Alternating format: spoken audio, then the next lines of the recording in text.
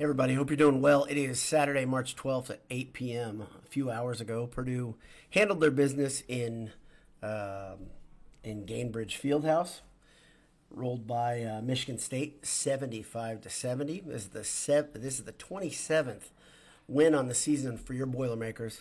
One more win, and they'll be in pretty rare air. I think I went and looked and checked the last time a Purdue team had 28 wins going into the NCAA tournament was the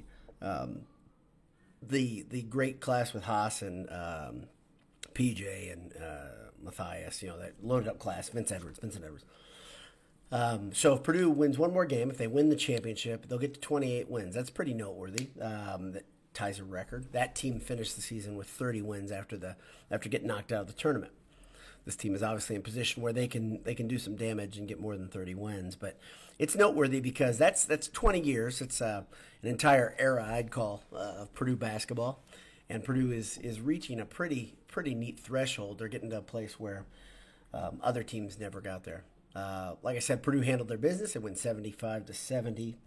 Kind of a workmanlike win. The lead shrunk in the closing minutes, but Michigan State could never get over the hump.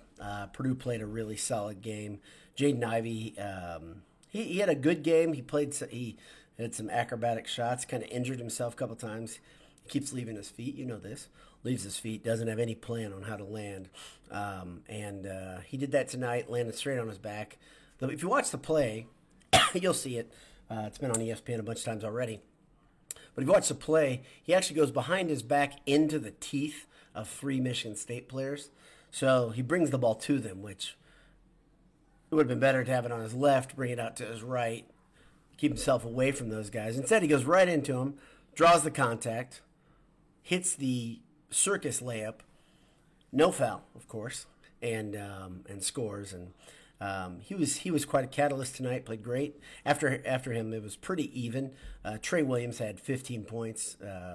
He had 7 rebounds to match, 3 assists. But he had 3 turnovers. He played a pretty sloppy brand of basketball in the first half. He was doing some things where kind of the stuff that gets him in trouble from time to time, where much like Ivy, he leaves his feet sometimes, doesn't know where it's going to go. And when he faces up on a guy like 15, 17 feet, it's probably never the best plan of attack. But he did that a couple times. Sorry, I'm just checking audio thing. So Trey Williams had a couple costly turnovers, but he's really the only guy that had a handful of turnovers. First had 2 turnovers. After that, Ivy didn't have 2. He just had 1 turnover, and then a couple other guys had 1. Ivy finished with 22 points, 9 rebounds, 5 assists. Excellent game. He shot the ball a lot. He was 50% though, 7 for 14 from the field, 3.2 for 5. I think he was the first points on the board for Purdue. He hit the first 3 of the game. But the Purdue stopped a little. Purdue started the game a little slowly, but they kind of got themselves in gear and figured some things out. Newman didn't play like I think a lot of us wanted to see that follow up. He had his first 2 or 3 threes were like in and out. He was 0 for 4 from 3, 0 for 6 from the field. They weren't bad looking shots. They were within the offense. They weren't stupid. He played 18 minutes though, so he was important. He was pretty darn good on defense too. So I hope he keeps his minutes up. He seems to be playing well, and he's really close to knocking those down again, just like he did versus Penn State. Also noteworthy, Gillis had 10 points, 7 rebounds. Edey had 11 points, 10 rebounds. He was getting just the stuffing beaten out of him and wasn't drawing many whistles. Michigan State will use their fouls effectively. They'll use them all up. They'll use as many as they can, and I think they had a big man get fouled out. They had a second big man with 4 fouls, a third big man with 3 fouls. Many of those were right at Edey, just trying to contain him, but Edey still made a big difference on the game. Hunter continues to play great. 11 points, 2 for 3 from 3. The picture on today's post is him going up with his left over 2 players after a pass. I believe it's the behind the back or underneath pass in the lane to Hunter, where he was just going right down the heart of the Michigan State defense. just a great play. But like I said, Purdue is going to the championship, probably the biggest thing. And it's a chance for this team to get a second banner or second ring or second whatever you want to call it. First one, of course, back in November when they beat Villanova in that Cheez-It championship out in Connecticut. And it seems like this team deserves at least one more championship, if not two. And this is nice to see that they're going to be in the position where they can actually do it. They'll play Iowa. Iowa's playing really well. Iowa, Bohannon banked in a three from probably 29 feet to beat IU. IU was playing really, really well. He absolutely ripped their heart out. But it wasn't just that shot, that kind of lucky shot off the glass. By the way, a guy that's that good of a shooter, it's not really luck. He puts the ball in the right vicinity. He heaved it up there, but he made the shot. Again, it's not a coincidence, not luck. This guy can shoot. But he also hit a couple big shots down the stretch, so did Keegan Murray. Purdue's going to have a hard time containing those guys. Iowa will throw the press at Purdue.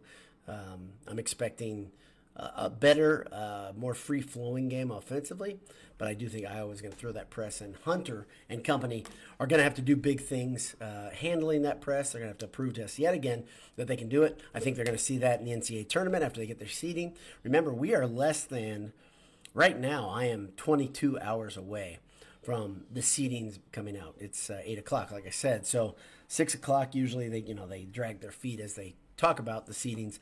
But we're less than 24 hours away from knowing where Purdue will play and when they will play. It feels to me like Purdue is locked in their seed one way or another. I tend to believe that they'll be the highest 3 seed where they stand right now, which would put them through Indianapolis and Chicago. Pretty good place to be. But they could also be the lowest 2. Lunardi has edged them up to the 2 line. He's not the committee, let's not forget that, but he's been pretty accurate.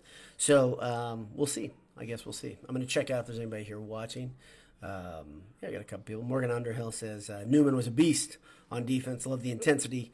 Didn't let shots falling drag him down, and that's awesome to see. I agree. I think his effort was excellent. That's one thing that Painter has knocked him a little bit on, is that his when the shots aren't falling, he doesn't tend to play defense as hard, but that wasn't the case today. Theodore Berkey says, do you think they will get a 2 seed in the win tomorrow, or will we be stuck with a 3 since we haven't beaten a Tier 1 team in the tournament? Like I said, I think it's a 3 seed. I think Purdue kind of is a victim a little bit of the upsets in the Big Ten. That's a big deal. Everybody knocking each other out, and Michigan State squirting through, and then Iowa getting through on the other side of the bracket. Didn't do Purdue many favors. But let's not forget, Purdue has been one of the highest ranked teams all season in the Big Ten. And at this point, I mean, go win the damn thing and let the chips fall where they may. But I don't think it's going to help their seeding all that much. Hope I'm wrong. Hope they're a 2. Hell, hope they're a 1.